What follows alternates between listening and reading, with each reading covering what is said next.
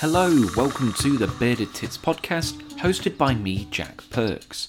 Professionally, I'm a wildlife cameraman, but I dabble in podcasting, and each Tuesday we release an episode as I have a chat with scientists, artists, filmmakers, and passionate people all about nature in a light-hearted and certainly not serious way.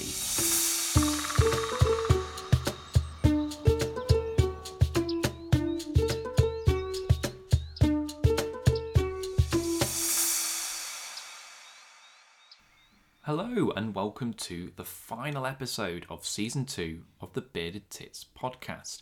I'm your host, Jack Perks. Now this week I've got the UK Sturgeon Alliance on the podcast. Sounds like something out of Star Wars, doesn't it? We've got Jenny, Steve and Hannah, and they're collectively going to share their knowledge about the efforts to reintroduce sturgeon to the UK. We once had these ancient fish in British waters. And in fact, as you'll find out through the course of this episode, we still might have this ancient fish in British waters. So many of you will know I'm a keen rewilder. Not so much on the big furry stuff. Give me a European pond turtle or a burbot any day. So I'm really looking forward to this. But seeing as it's the final episode of Season 2, I thought it would be good to just cover a couple of little bits about what's happening with the podcast in the future. So I've got good news and bad news. The good news is we are coming back. I am going to do a Season 3. The bad news is it's not going to be till the end of 2023, purely because I am so busy, which is a good thing, I suppose. It's good that I've got lots of work on and I can't reliably do weekly podcasts. That's not to say that I might not release the odd podcast here and there, but for the most part we're going to come back with another 20 episode arc later this year.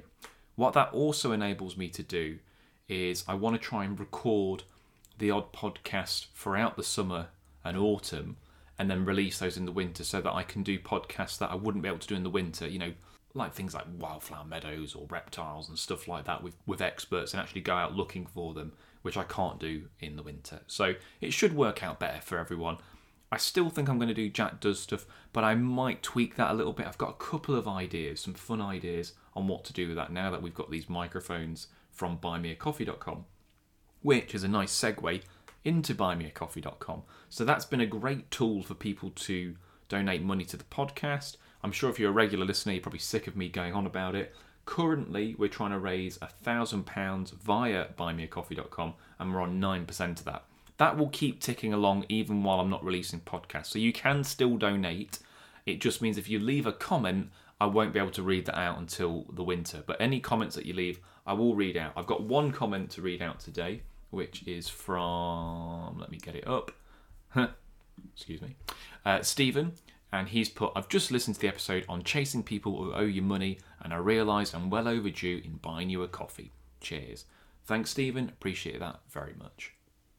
Now, before we get to today's episode, I want to play you a little snippet from a film that I've been working on for the past 2 years, and that's Britain's Hidden Fishes. It was a crowd-funded film that I did with Jeremy Wade from River Monsters. He came on the podcast a couple of years ago. You can go back and listen to that if you really want to.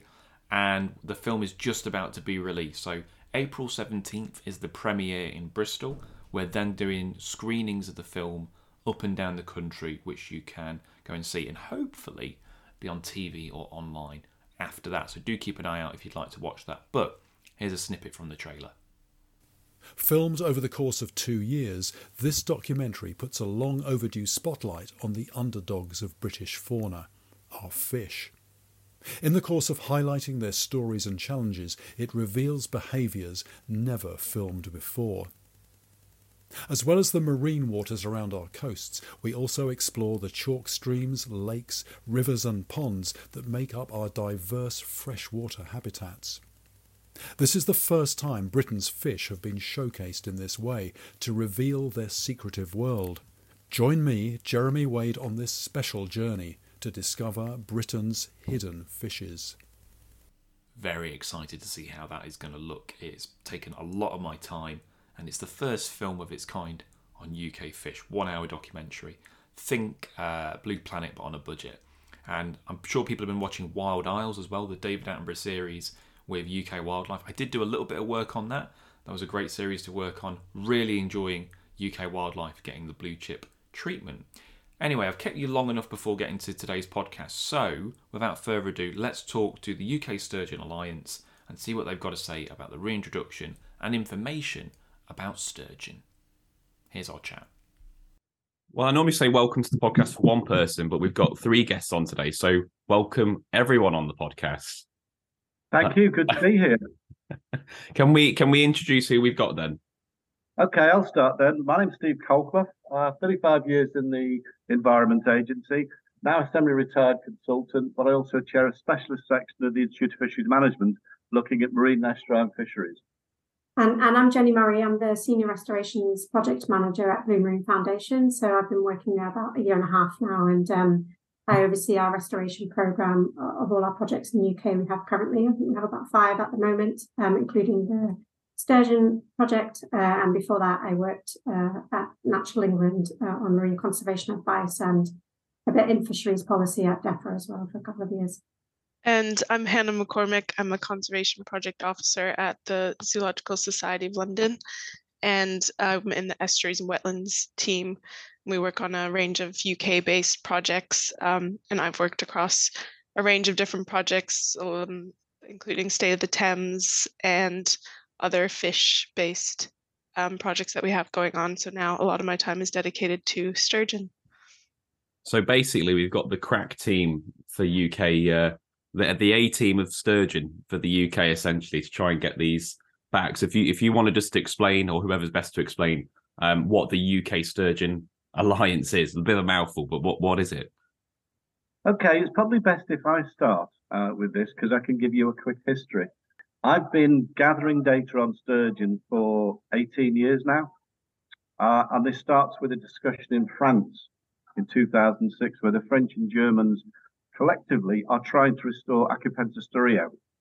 But what they realized is this, because this animal can travel very long distances, individual animals were being taken by French, British, Belgian trawlers every now and again, and nobody knows what to do with them. They die, they get given to the Crown, Natural History Museum, and all the French were saying, for heaven's sake, put them back in the water.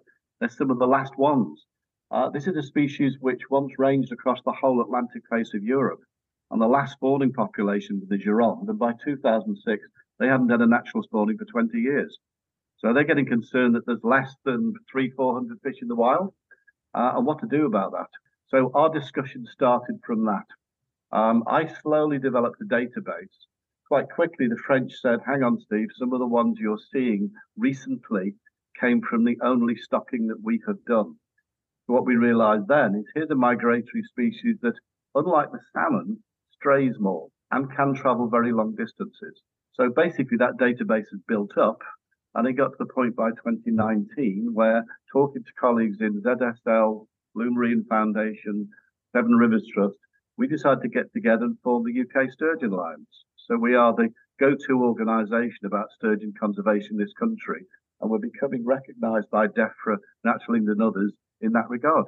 Wow, it's pretty, I mean, I guess it's exciting because it's quite a charismatic species. I mean, as much as I love my burbot and I bang on about burbot, a sturgeon's a pretty impressive animal when you get to see one close up.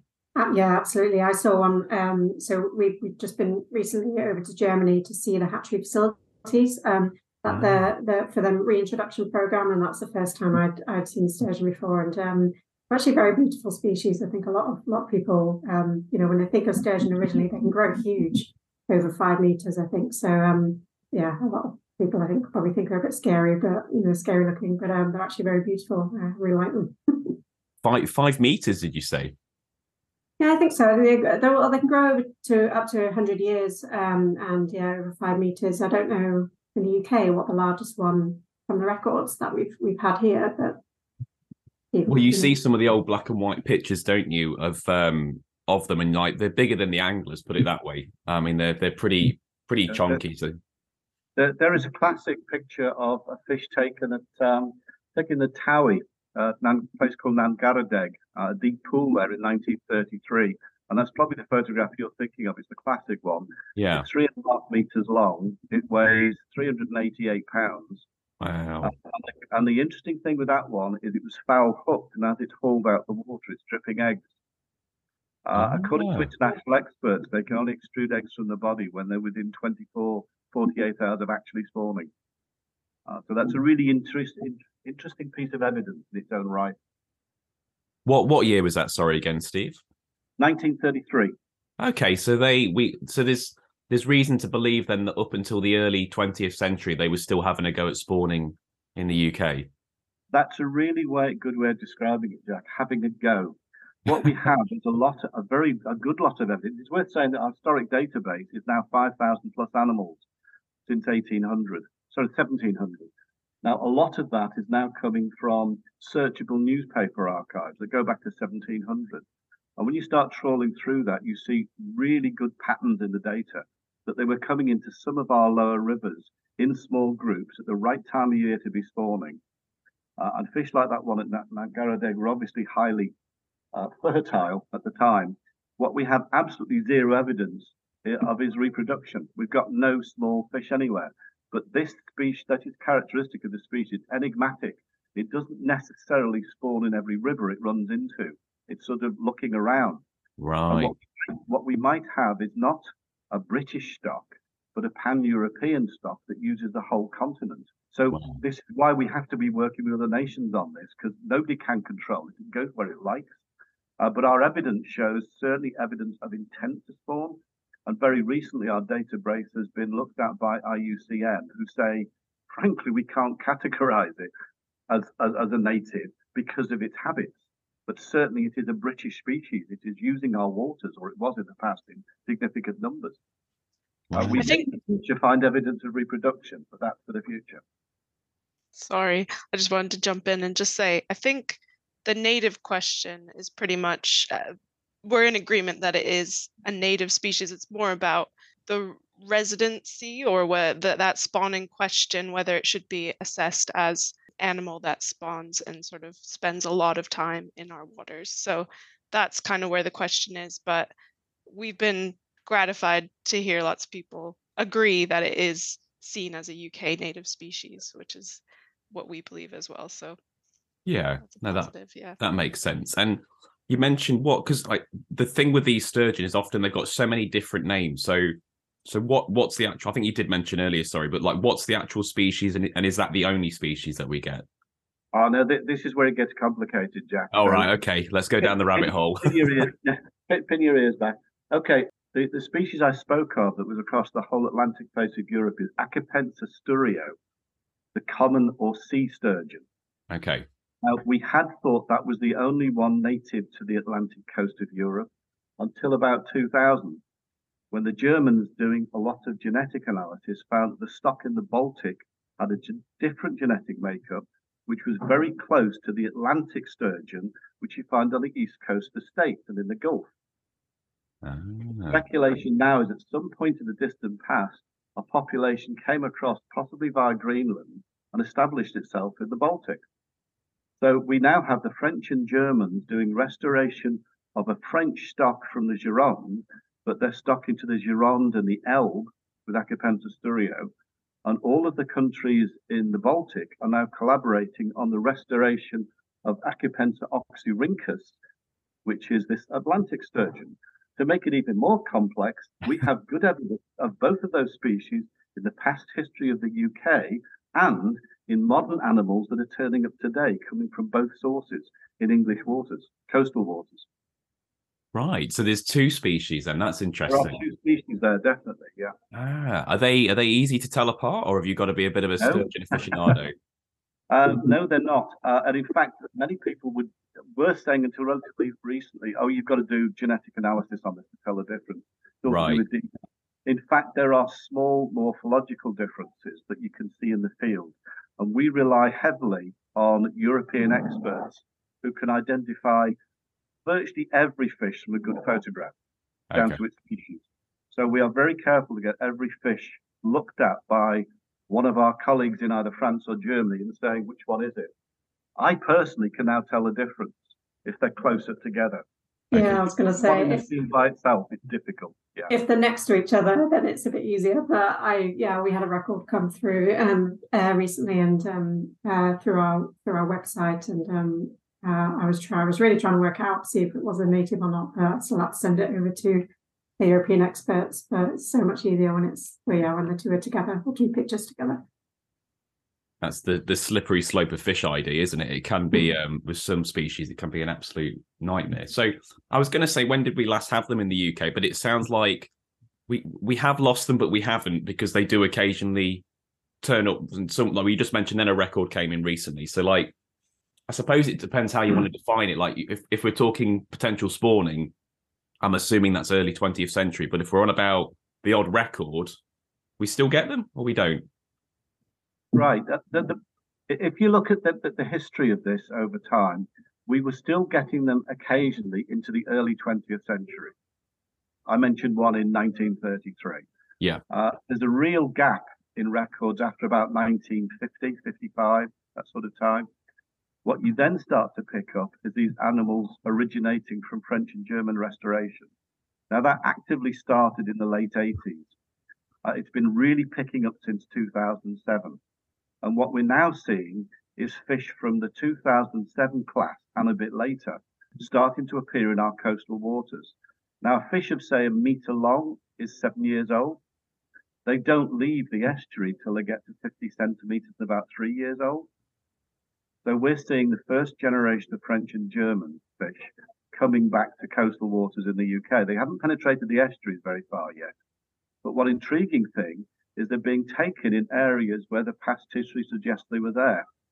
Because of these 5,000 plus records, 3,500 are from coastal waters. Right. And there's enough information in that to show that they were commonly taken in particular places. Now, unlike the salmon, when it puts out to sea, it doesn't just vanish off the Greenland. It stays on the coastal shelf, and its prime feeding habitat is sandy, muddy areas for things like ragworm. So wherever you've got that in the mouths of estuaries and around the coast, that's where they feed. So we have records of where they used to be, and intriguingly, the few records we've had, it's only 17 fish since 2015, but they're turning up in the same places where they used to be. So we're already starting discussion with people like the MMO about the future here with things like marine protected areas. Because Accipensis sturio has more conservation labels than the black rhino does.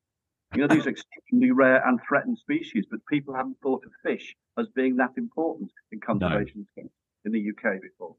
And interestingly, like as Steve was saying, that a lot of the records are coming up in certain areas, particularly around the southwest coast of England. Our most recent record, I believe, was in April 2022, I think, Steve, unless we've had one after that, which was in the northeast coast, which is quite interesting.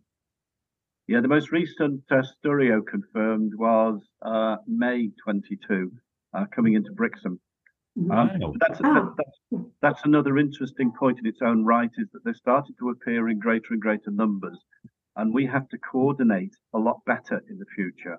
And this is something that we'll be concentrating on, working with both UK and continental regulators to make sure we are properly recording what is being caught and what happened to it.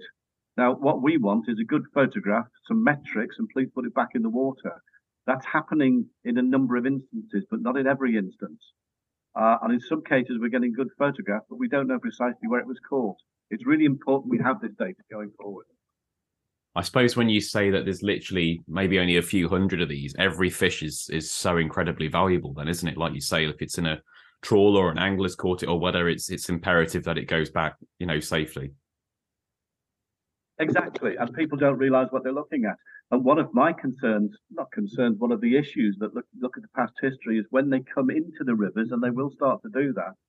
In the past, because the animal had been gone so long, they were persecuted.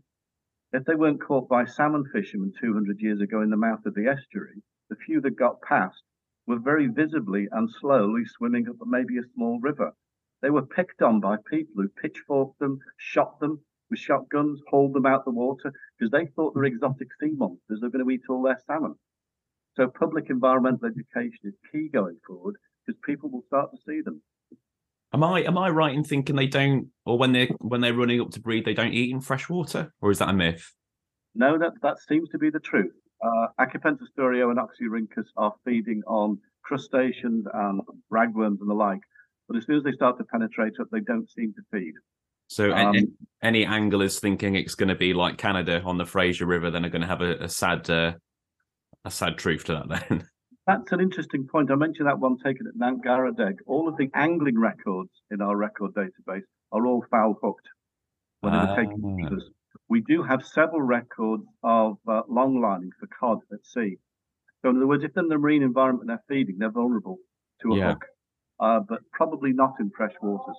What do we know? What caused the decline for them then? Like why have we seen this decline in numbers for sturgeon in British waters? Well, this is really why this species is such an iconic one.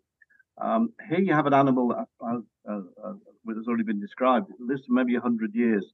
It's not mature till it's 16 to 18 years old. It doesn't reach its peak maturity till it's 50 years old. Wow. You move in small groups together. They're very visible.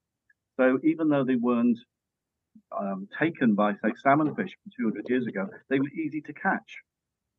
200 years ago, people didn't understand anything about caviar. It was still a prized food item.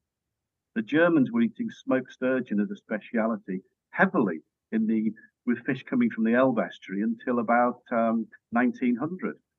And in 1880, they were still catching 4,000 fish a year, adults and little ones, and killing them all. The fishery just crashed. But if you go back further in time, this is a migratory species that can't leap like a salmon. So from the Middle Ages onwards, as soon as we started to create weirs and bollocks and such structures, and mills and the like, we were removing their spawning habitat. So the populations have been reducing since then. Then pollution comes along, and then overfishing, both in rivers and at sea. So as a migrator, it's probably the best indicator one would have of a pristine circumstance. And that's a very, very long time ago. So it's a multi-pronged attack, basically, on sturgeon, like many others. So Jenny, what's Blue Marine Foundation hoping to achieve with this?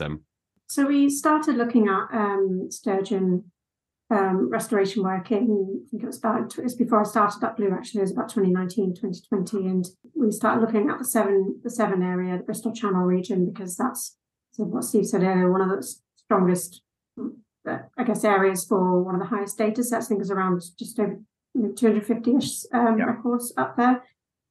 So yeah, one of the biggest strongholds, and we were looking at European sturgeon. So we wanted to see whether the area, I guess, was suitable for sturgeon spawning, if whether that's through reintroduction programs or whether that's through just them coming back naturally.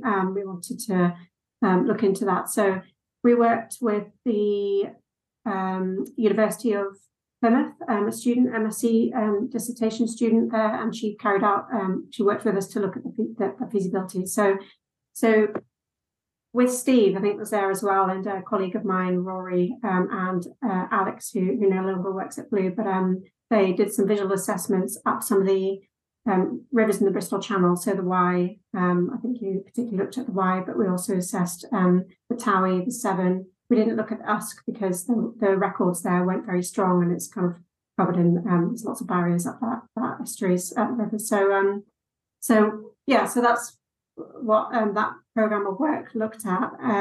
We found from desktop records, desktop studies, and that visual assessment, that area could potentially be suitable. There isn't very many barriers. Well, there isn't any barriers on the Wye, I don't think. You've got unlocking the Severn, haven't you, as well? Yes, exactly. Cleared the path for you. Yeah, exactly. And suitable gravel, the mixed gravel, clean gravel beds. And we did some eDNA studies as well, looking at food availability. So there was, I think, found a lot of polychaete worms there, which I believe they feed on. And visual assessments looked at crustaceans and little things that they can feed on when they get a bit larger. So that was really interesting. There's a lot more work that needs to be done in that area, and now we're working as part of the UK Sturgeon Alliance to look at that on a national scale. I'm sure Hannah's done loads of work on this recently with others as well. So I could let her talk about that. But that's kind of where we've got to. So as I said, there's a lot of work that we need to do specifically in the Severn, also thinking about people's perceptions.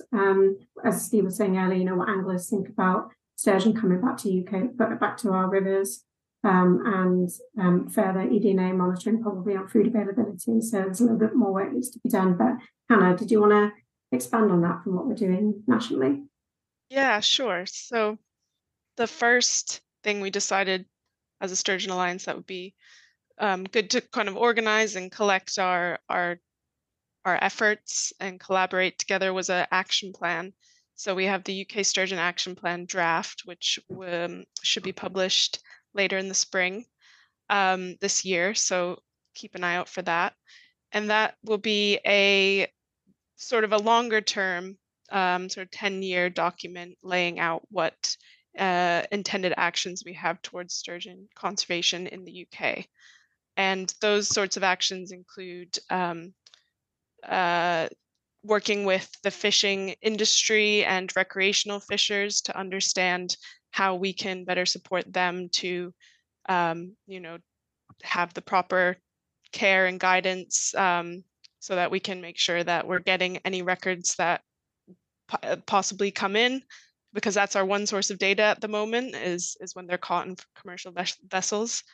As well as the proper guidance for what to do if you do catch sturgeon, putting it back, as well as habitat protection and conservation, potentially restoration if necessary, but kind of scaling up what Jenny described, those kinds of suitability studies in different areas of the UK to see where the suitable sturgeon habitats are. So that's an example of just some of the actions that will be included in that action plan. But one of the actions that we will be taking forward this year is looking at what the next step, what the most, that collection of actions is kind of a longer term thing, as I said, but we want to know what is the next thing that we need to do now, because as we described, both species are incredibly, they need our help in Europe, and particularly the European sturgeon globally is critically endangered. So that needs our action now. So we just want to know what is the next step. One of the things to consider is reintroduction, because that's what's been happening on the continent.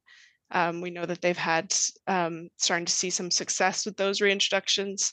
Again, as Steve described, they take a while to gather the data to know whether, because these species are so long lived. So we're starting to see that those are successful. So that's one thing that we have been considering.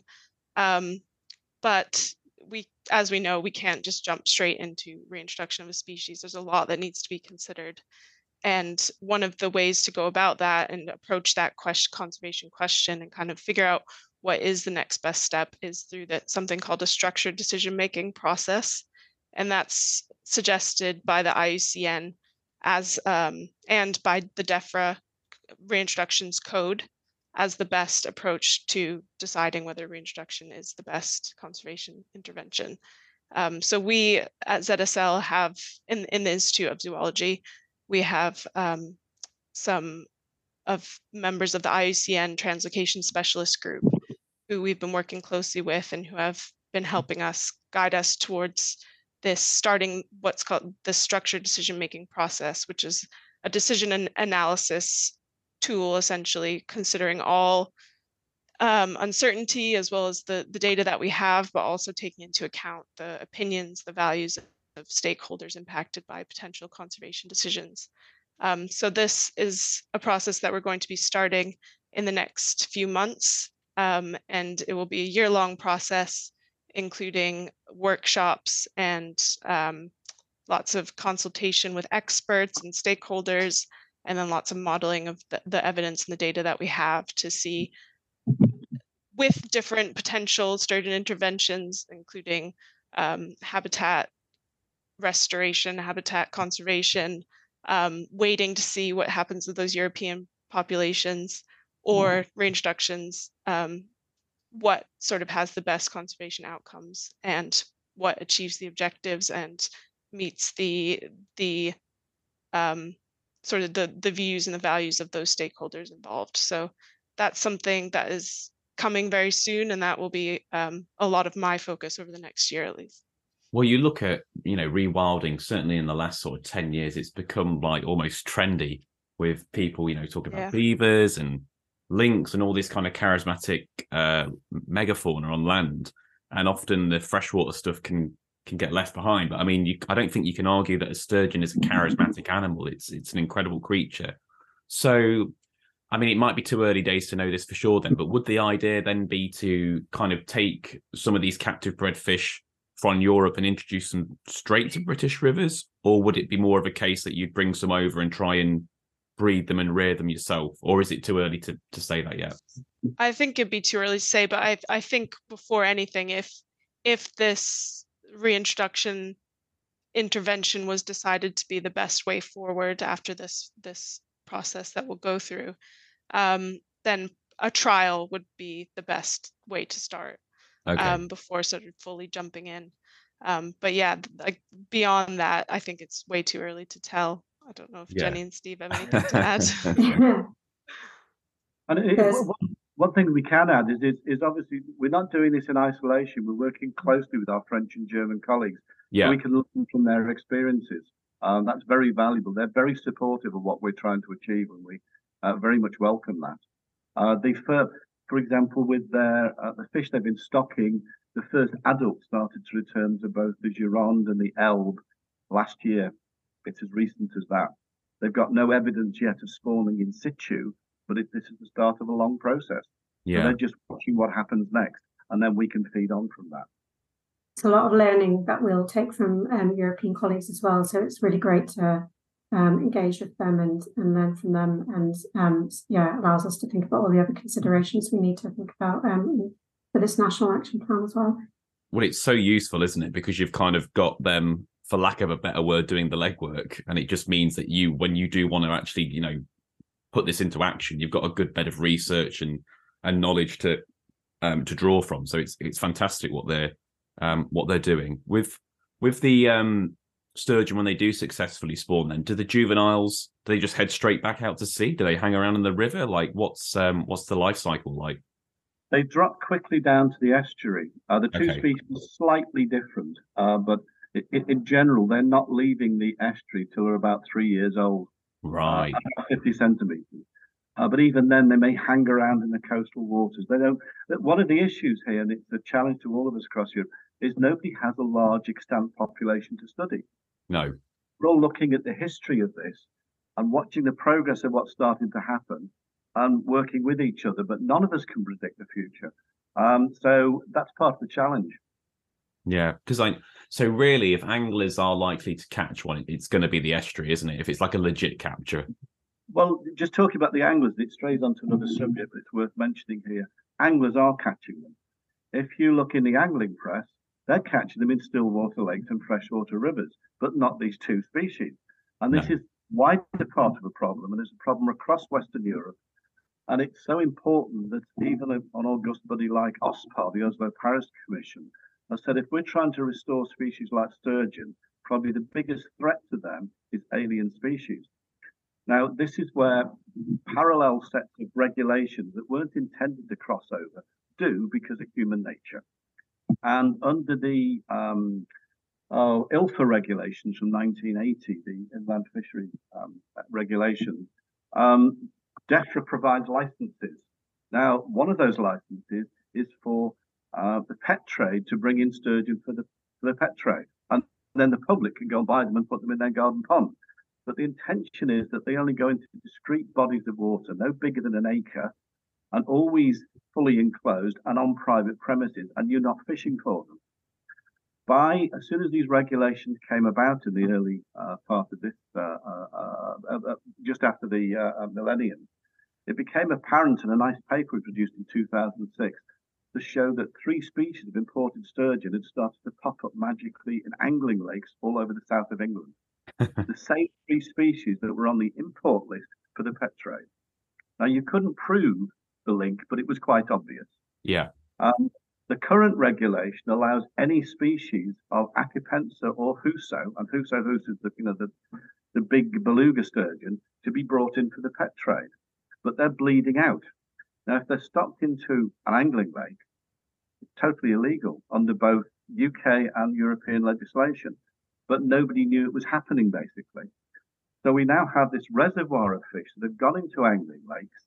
Most of them are gravel pits on the floodplain, so some of them are washing out into our rivers. And for example, the very fish that Jenny mentioned just now, which has come into our website recently, checked out by our German colleague, is actually Acapensa transmontanus, the white sturgeon that you see in the Fraser River. Now, that animal will do 6 meters and 800 kilos and live for over 100 years. Wow. And what this fish that's just been photographed is probably the same fish photographed 3 or 4 times from the River Stour in Leicestershire. It's still adolescent. It's got to about 80, 90 pounds in weight. But at some point in the next few years, it'll want to go down to the sea because it has the same anadromous habit as Sturio. But we don't need these animals in the wild. Now, in the Stillwater lakes, they are being caught by anglers because they have a slightly different feeding ecology. Now, under the Keeping and Introduction of Fish Regulations of 2015, it has been agreed by government that only certain species could be put legally into lakes for fishing. But there's a whole schedule or part 1 of that act which says you cannot do it with certain species, including alien sturgeon species. But we already have them there. So in our view, that legislation needs to be enforced because this problem is going to carry on and getting worse. And there's also an education issue there to be done with the ornamental fish trade, who are very supportive of what we're doing. It's, these things need to be drawn together, basically. But one of the way that these aliens are a problem is not just diseases, might be the case with the species. With sturgeon, some of them can hybridize. So we don't want the aliens out in the wild because of that problem, and that's what OSPAR are concerned about. I suppose we, in a way, almost need like tougher regulations because I could just wander out now, go to a pond shop and buy a sturgeon, and they've got no evidence that my pond's big enough, or but like you say, most of these I think sterlets are the smallest, but they still get pretty big. But like you were saying, some of them get a good 2 or 3 meters. I mean, realistically, how many people have a pond big enough to house a couple of sturgeon that size? Well, that's an animal welfare issue. The ornamental trade tell us that the retailers are very responsible in telling people this, but we all know people who have a small garden pond who don't really know what they're doing, who may have bought one of these, and 2-3 years later, it's getting on for a metre in length, and they're thinking, what do I do next? Yeah, we know what to do next. They release it to the wild. They don't try very hard and find somewhere else to house it. So it's not just the angling issue; it's the pet trade itself. We need better education of the general public here. Yeah, certainly on the River Trent near me. I mean, so many people catch sturgeon now, and it's always the kind of, oh, I've caught this rare sturgeon. They're coming back. Our rivers are getting cleaner, and it's like, no, you've just caught someone's pet. It's not. It's interesting you say that, Jack, because all of the photographs we got from 2010 onwards until these French and German Acapensa Sturio and Oxyrhynchus start to come, all of them were exclusive aliens. Yeah. The most obvious one is the Siberian sturgeon, which does, and of course, the interesting point here, or the problem we have here, is that if an angler catches an alien sturgeon in a river, he doesn't know what species it is. No. So he puts it back in the water, and maybe we get to see a photograph afterwards. But by putting it back in the water, he's actually broken British and European legislation because it's an alien animal. He doesn't know that because he doesn't know which species it is. And identification is complex anyway. So this coming together of these two issues has made it very difficult for everybody. And that's a common problem across Western Europe. We need more collaboration on these issues. And just on the back, just on the back of that as well. So the website that Steve was referring to earlier, that's the Save the Sturgeon website, which you may have come across. But so the Alliance have built this website to promote or raise awareness of sturgeon, its life cycle, all of that kind of stuff, but also provides a platform for records to be submitted. So this is how we get our sturgeon sightings coming through, and it's been really great to even get records of non-native species, so we can start to build up that picture as well and share that information. So yeah, there's more work that needs to be done around raising awareness of that, directing people to the website so that we can collect that information and look at distributions and across the UK and stuff. So yeah, it's been really useful in that sense. But sorry, Hannah, I cut you off. I was just going to add to that too. All that data is really useful for putting together this picture of where these non-natives are coming from, because there have been also reports of truckloads of sturgeon being brought over from the continent. So between that and caviar farms, we don't know if there's a few in the UK, and potential for those to escape into the wild as well. So as much data as we can get on the non-natives and understand where they might be coming from so that we can address it. And as Steve said, kind of get the enforcement that we need. I guess it's tough, isn't it? Because unless you're 100% sure, the last thing you want is people harming sturgeon in case it is a native. But then at the same time, I think a lot of anglers would be hard pressed to kill a large sturgeon. So I don't know what the answer is, to be honest. Like if you have caught, I mean, I think from a legal standpoint, if it's non-native, you shouldn't release it back, should you? But unless the person knows 100%, I guess it's quite tough to call, isn't it? It's a very difficult point to call, but it's worthwhile describing quickly what these regulations are. On these keeping and introducing of fish regulations from 2015, it's very specific. And the agency have used this with things like topmouth gudgeon. Yeah. They require somebody to drain the lake and kill everything, and they've done it. Yeah. They haven't done it with sturgeon. And that's part of the reason is nobody wants to kill a very large animal, which is very valuable to the day ticket fishery because it's helping sell day permits. But it's a problem that should never have arisen in the first place. But the regulations are there and they're very powerful. They just haven't been used in this particular context. Yeah, no, it just makes sense. Now, one of the values of having this website we now have is it draws people in with interesting experiences. And I'll mention two quickly. I have a pet sturgeon, basically. It's a cushion a metre long, right? But it's a very accurate interpretation of a sturgeon. I took it to a public meeting last year, and somebody from the back came along at the end and said, "You put it on the floor." I said, "Why?" He said, "Can I stand across it?" Well, of course you can. Well, he's got it between his legs standing across it. He said, "Mine was bigger than that." So what are you talking about? He said, 2015, I'm cleaning the outside of my ocean-going fishing vessel, ocean-going sailing vessel, rather, in the Medway estuary at Queenborough. Something went through my legs of this size. I got out of the water very quickly because I was scared. Now I'm standing above it. I see these things you call scoots on the top of it. That's what it was. Ah. Now, this is because people have interactions with you, but also through our website, we've had two people come to us and say, "I'm a bit embarrassed about this. I'm a salmon fisherman. I should know what I'm doing. I won't tell you when, but I have had circumstances where there I am fishing away with my salmon spinner and I snag the bottom and then the bottom starts to move. And then it just moves slowly and steadily upstream. I can't turn its head at all. I follow it for 100 meters or more and then the line parts. Now, we don't know where, but those were in rivers that used to have sturgeon, in pools that used to have reports from them. Now, those people were both embarrassed because they said, "I'm a salmon fisherman. I should know what I'm doing." And you start to see there are hidden aspects of this which are really fascinating. And those reports run as recently as 2010. No, it's maybe the odd one there that we know nothing about. No, definitely, they're invaluable, aren't they? And I was at a fly fisherman's event a couple of weeks ago actually, and there was a chap in the audience, and he was about 84. And I find an excuse to talk about burbot, and he came up to me at the end and said, "Oh, I caught one of those in the 50s." I was like, "Really?" I've never actually met anyone who's caught one. And he said, "Yeah, I was a lad, and it was like a 2-pound burbot." He was describing it. It definitely was one, but it's the sort of thing that you're not going to get that data on an online. It's the sort of people you've got to kind of route around to find. So there probably is more stuff like that, but it's finding it, isn't it? And these people who are hidden away in the country. I think it's worth saying with our database from 2006, when I first developed our national database, we only had 135 records. I said because the newspaper archives were out to 5,000. But all the time you get people phoning in. This is where citizen science is so useful. You get people phoning in or contacting saying, "I've seen a photograph on a wall of one in the pub." Now, maybe we know all about it, but possibly we don't. And it hasn't been reported any other way. So you're always getting new records coming in from all sorts of intriguing places. Why should we have them back? Because obviously that's the first thing anyone ever says when you want to try and reintroduce something. Why bother? What's the point of it? And secondly, when can we expect them back? If I can answer the first part of it, why? Yeah. Because they were once there. Yeah. They're a natural part of our wildlife.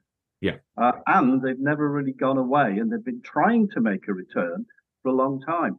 Francis, who was, this is 1878, who was once the curator of the aquarium down at Brighton, said then, if we stop persecuting these animals, as I was saying, with shooting and hauling them out of the water, we might actually have a breeding population.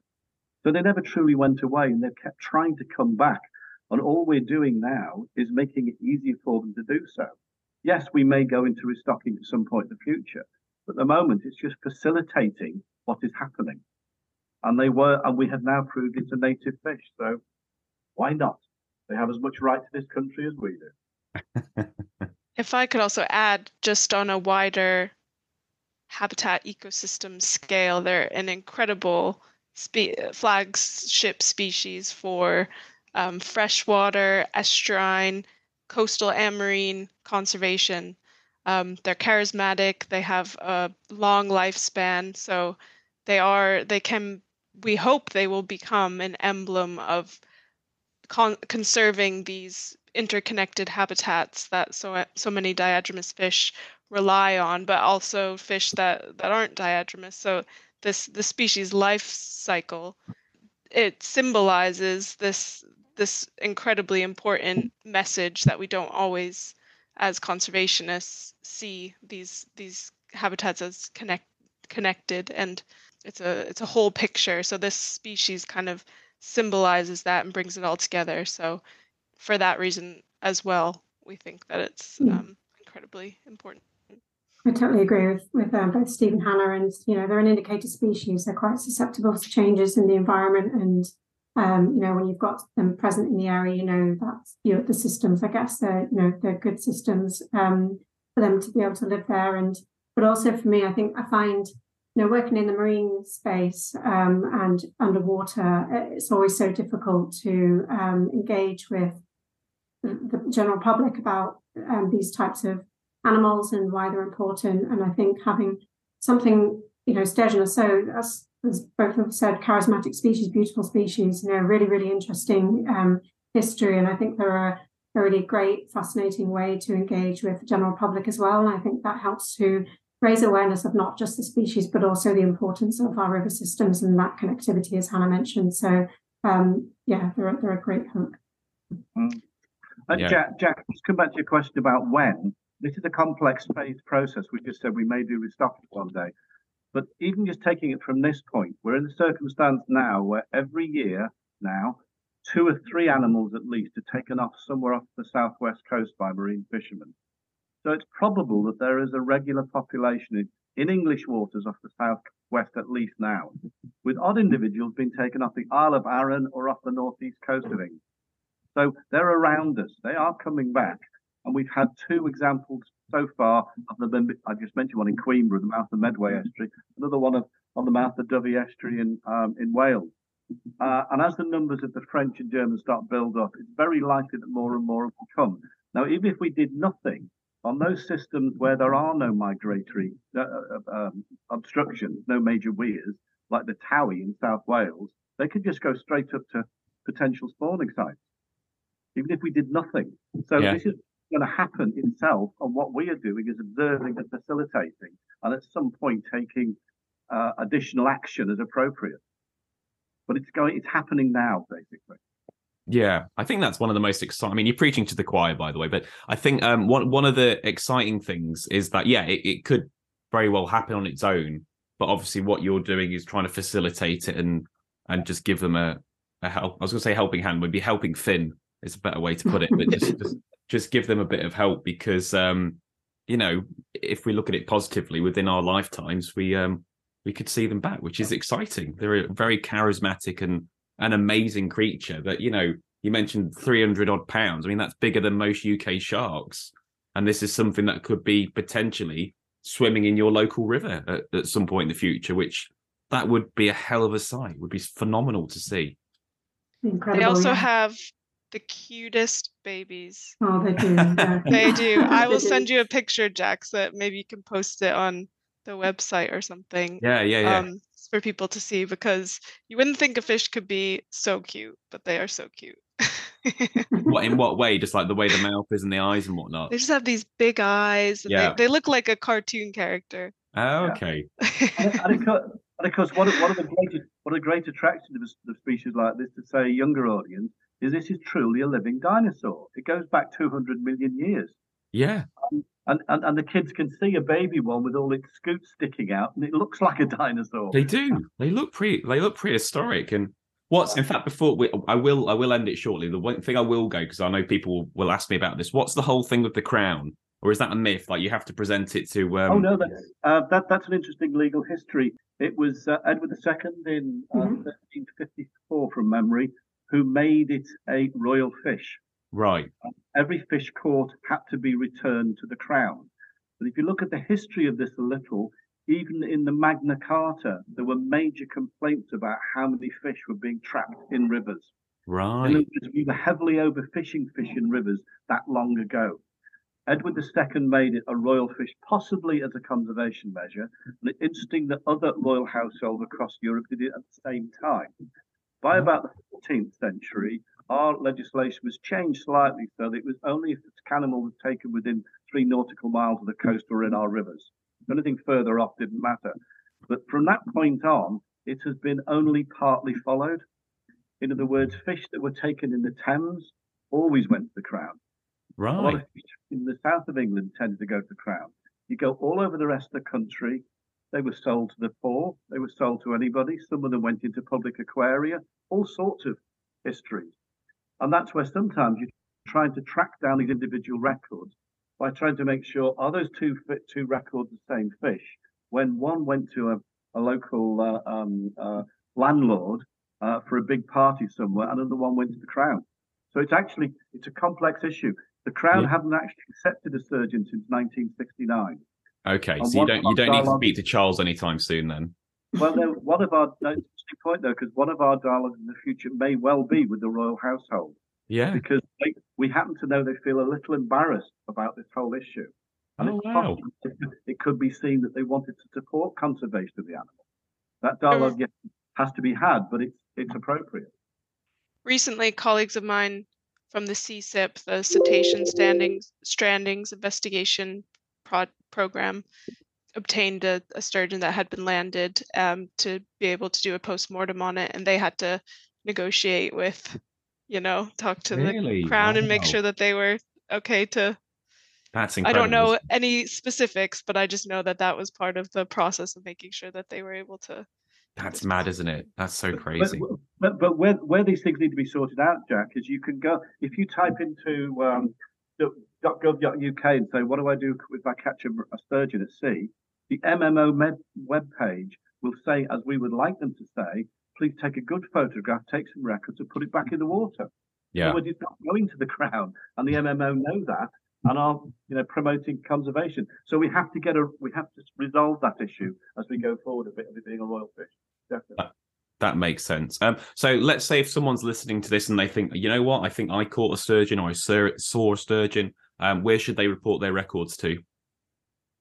I think so. I mean, so for us, there's two ways. There's the one way, as Steve said, on the MMO website. If you're a commercial fisherman, I believe over 15 meters in vessel length, then it should go through that process. But it'd be great to have those records come through on our Save the Sturgeon website. It's really simple to use. There's just a button right at the top where you can click through and fill out all the information and pictures, and you can tick a box that says if they're happy for us to contact them to find out more information, and we get that through our systems, and we share it with the Alliance and share that data so that we can start to build up that picture.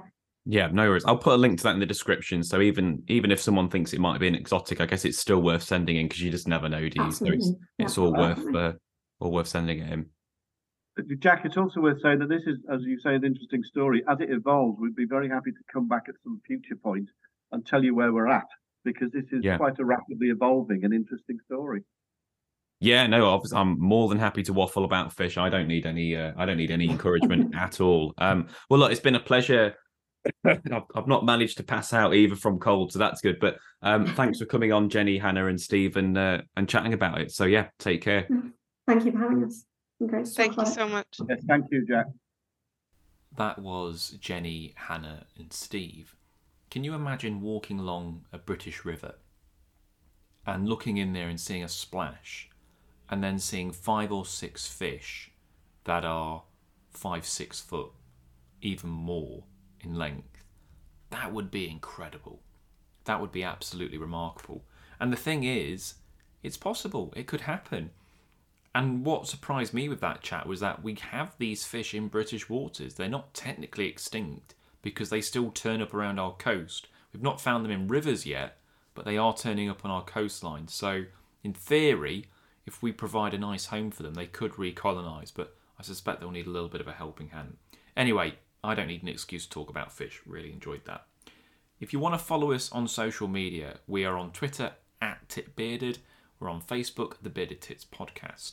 If you want to follow myself, I'm on Twitter as Jack Perks Photo. I'm on Instagram @FishTwitcher. And I'm over at YouTube and Facebook under Jack Perks Wildlife Media.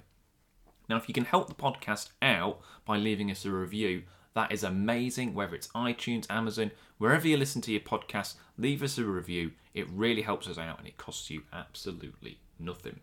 I've really enjoyed this season. I think it's healthier for me to do a season so that I don't get burnout.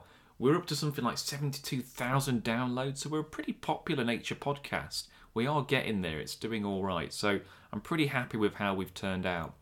Thank you for tuning in for these podcasts. Hopefully you've enjoyed this season, and I will see you later in the year. This has been the Bearded Tits Podcast. I've been your host, Jack Perks, and I'll see you next Tuesday. Cheers.